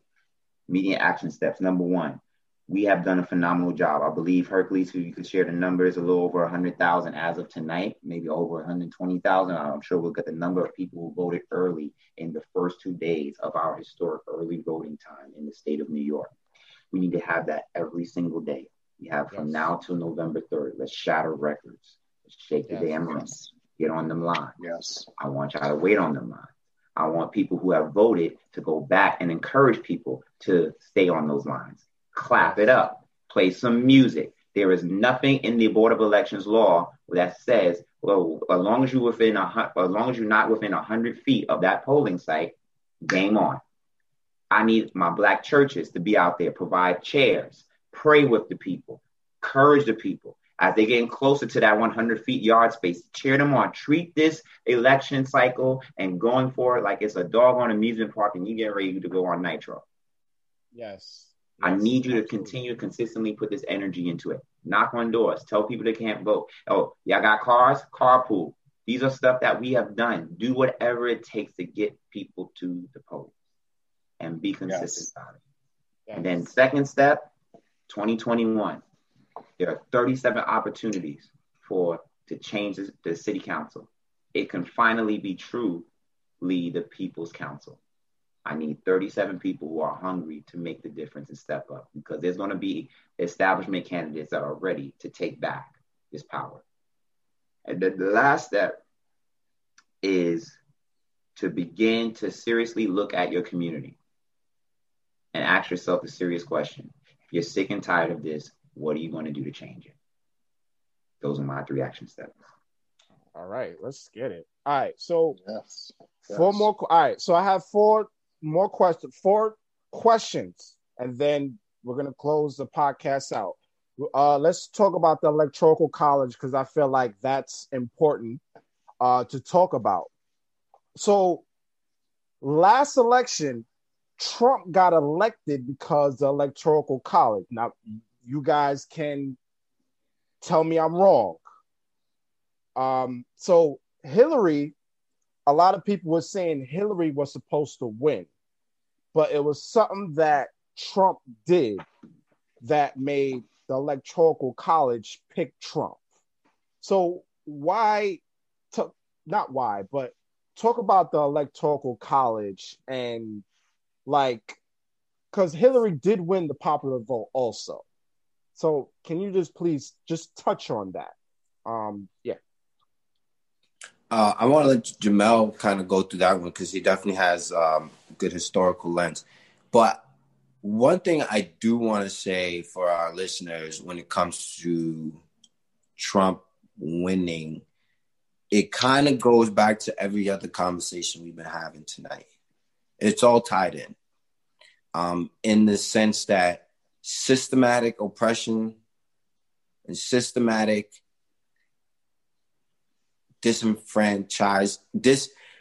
am I saying this word right? Disenfranchising, Jamell, what? Disenfranchisement. Yes, of people. But Jamell, can you expound? So it's very simple. Again, going back to the question, if all lives matter, then why is there intentional gerrymandering? Right? Because when you look at the numbers, right? You mean to tell me in the one country that exudes democracies, the people by 7 million, 8 million, 2 million, 4 million can decide who the next president is. But because of the political structure that is intended to suppress the direct vote, and because the electoral vote is based upon the congressional lines for each state, which is why if you look at the census, which is super important, right, the next 10 years will impact that electorate. So currently, the state of New York has 29 electors, okay, which represents the 29 congressional districts, right? If we lose population, right, and the numbers change, right, whoever's in power gets to redistrict those lines in a way that's beneficial to the current political power that's in charge, which 9 times out of 10, unfortunately, due to the intentional voter suppression laws, is the Republican Party. And if you look, you can Google search it right now. A Republican senator literally said, we do the gerrymandering because we, the Republicans, feel we know what's best for the country. So you got your credible evidence that they're saying we're doing this because we think we know what's best. Again, the question becomes, what are you going to do about it? Yes. All right. 3 more questions. So even though I feel like you answered this question already, Jamell, but I feel like I gotta ask this question. If Trump wins this election, what is next for people? Ooh. If Biden wins this election, what is next for people? So where we have to be as a people, as a society, is this is a 24/7 job. We can't let our foot off of the gas. Why? Because when we do, we end up with presidents like Donald Trump in the White House. He's a direct correlation of people who sat back and thought things was cool. So whether it's Trump in the White House, Biden in the White House, Kamala Harris in the White House, Mike Pence in the White House, Jamell in the White House, this doesn't stop. One, we have to look at who is next going to be elected. Our local elections, as we keep saying, all politics is local. So just because we have a president that we may or may not like, that may or may not support our ideas and our agendas, we have local city councilmen, mayors, governors that actually also directly impact our lives. And if we don't have those representatives lined up, stopping things from happening from the federal government, for instance, we could look at the conversation of immigrants and immigration, right? Places like New York, due to leadership, has been very supportive of the immigrant community, making sure that they have support while they live, right? My parents came from Jamaica.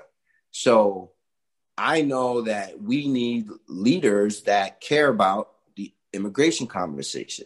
Now, when Donald Trump and the federal government was trying to, put a heavy hand with ICE and into the school system, you guys heard a lot about the conversations about certain cities becoming sanctuary cities where they decided we weren't going to give certain information to Trump, even if it wasn't the top leadership and the execs. Local elected officials were out saying, like, we won't let anything happen to this community. We will protect you.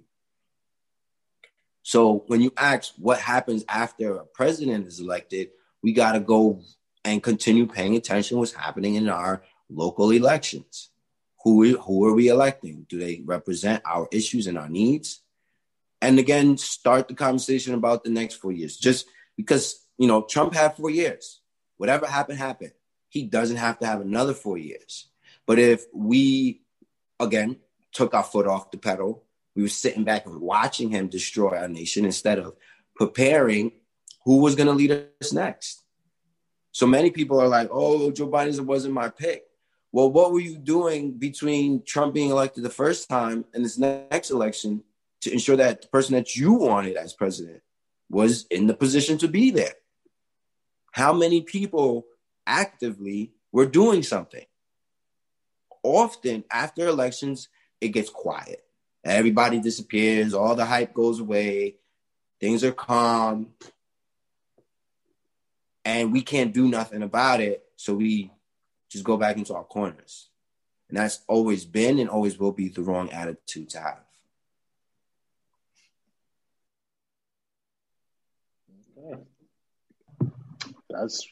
Yeah. I say the answer is very simple. What do we do? The powers any powers that's outside of, that's not written in the United States Constitution is pretty much game on for the state. So if Trump wins the federal, the people take back the states. Win the state legislature. You want to give Trump hell? Give the country Democratic state leadership. Give the country Democratic. As a matter of fact, how about this? Give the country real progressive everyday people that's going to use the root word in progressivism, progress. And progress is not an offensive word.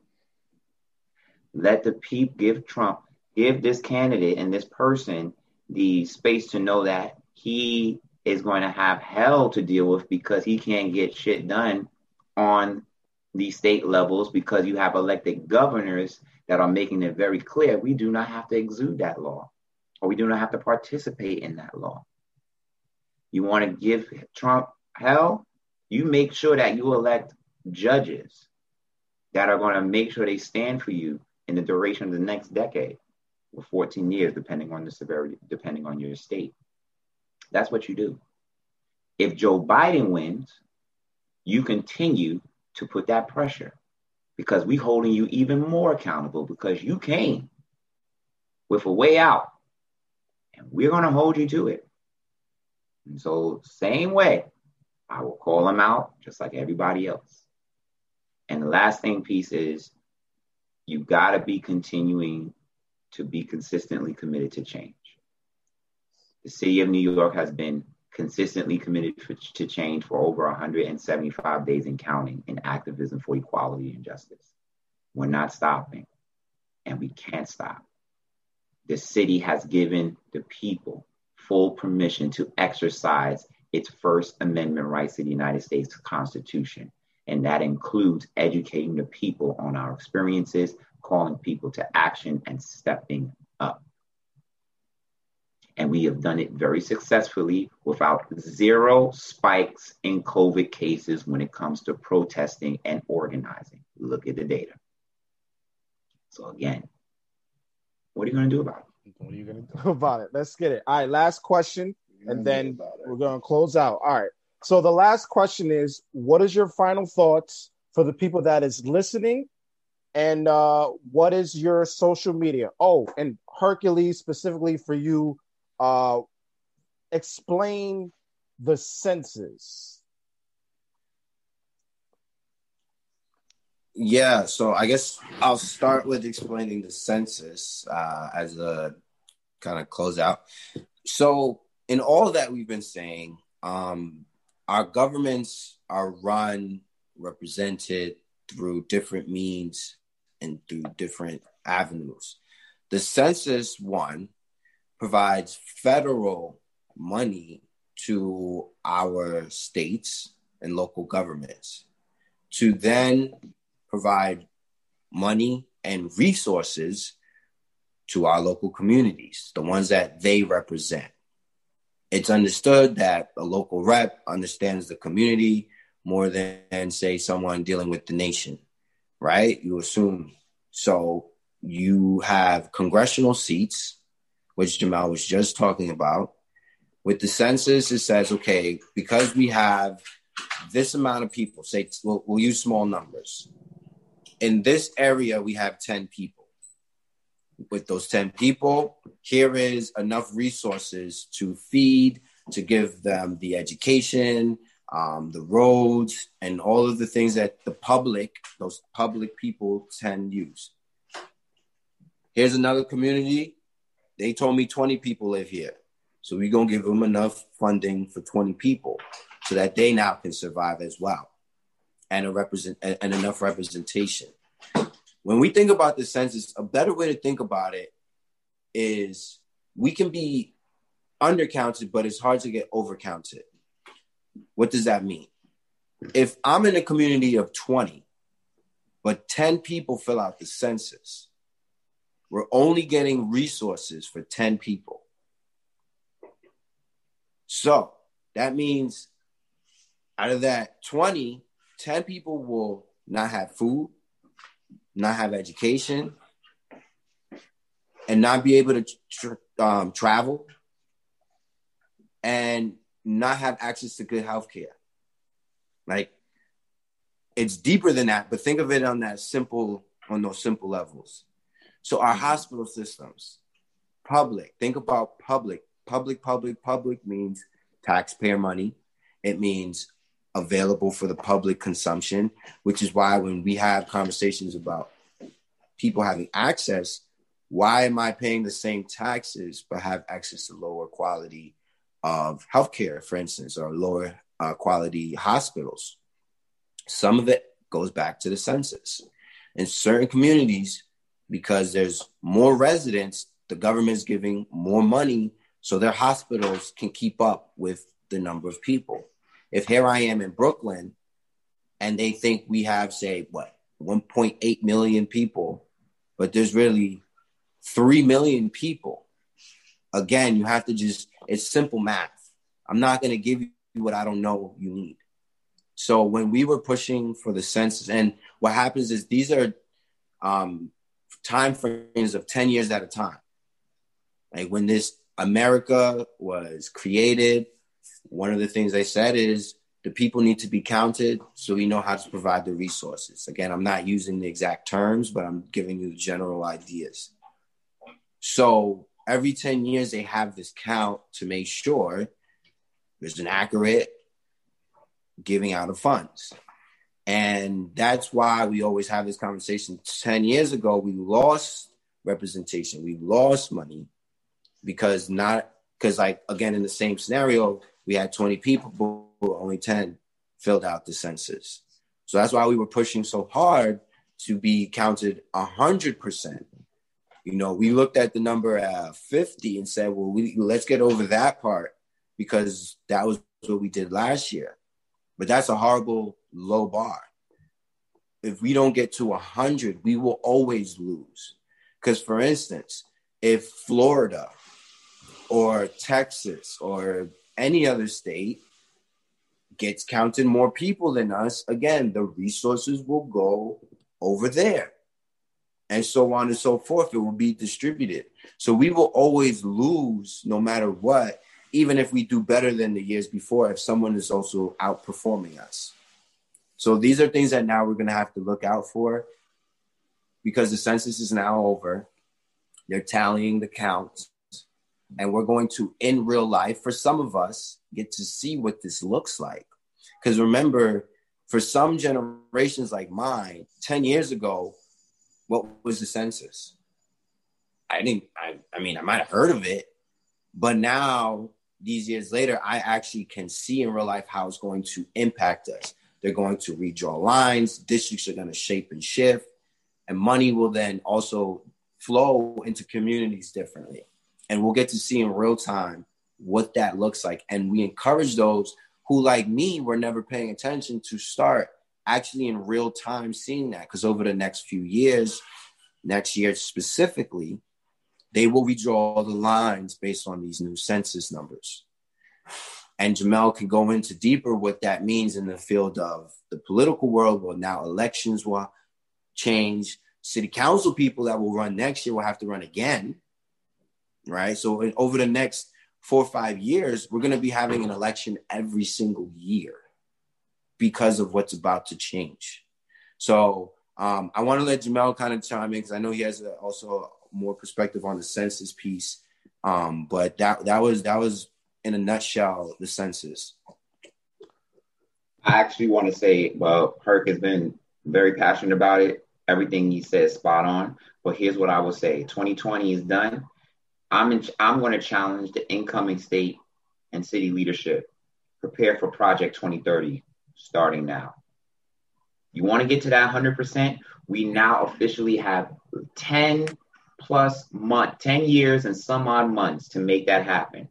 And I'm looking at the elected officials and those who are running for office right now. Again, back to the question. The city of New York had a low poll turnout in the census. The state of New York probably had a low poll turnout with the census. What are you going to do about it? I can't stress Final that. Final thoughts. That's it. That was the final thoughts. That's it. Let's get it. Let's get it. Thank you. Oh, social media. How can they follow you? Yeah. So my social media, most of my platforms, you can find me at HERCULES_Reid, REID. That's Hercules Reid, my first name and my last name. As they say, you can Google me. I'm very findable. I made sure of that because I think it's important that people know what I'm doing. People know how to join what I'm doing and get involved right here in Brooklyn or find out what I'm doing and replicate it in their own communities. I don't do what I do for me. I do it so that we can grow together. If I'm excelling and my people are not rising with me in the space of at least opportunities and access, resources, and education, then I feel like I'm not doing my part. So again, I want to say thank you all for giving myself this platform. It means a lot. And to the viewers, thank you guys for listening. All power to the people. That means we have the power in our hands as long as we use it. So let's get out there. Let's continue to be engaged. Let's vote. Let's vote early. Let's vote often. Again, it's not just the presidential elections. If you live in New York specifically, I'm telling you now, you'll see it, but you're hearing it first. At least for the next 5 years, there will be an election every year. which means we can truly change the narrative and shape the future of the city and state for a very long time. And if we sit this one out, if we sit these races out, we will not be able to have control nor complain about what comes next. Let's change the narrative, let's switch it up, and let's do everything we can to fix what we know is broken for generations to come. Thank you. All right. I just want to simply say this. You can follow me on Facebook, Instagram at Jamell Henderson. On Instagram, more particularly, is Jamell.Henderson. Twitter is Jam_Henderson, JAM_Henderson. And I look forward to connecting with all of you. I just want to say this. I gave you the question. In the great words of my boy Pop Smoke, it's time to shake the room. Let's get to work.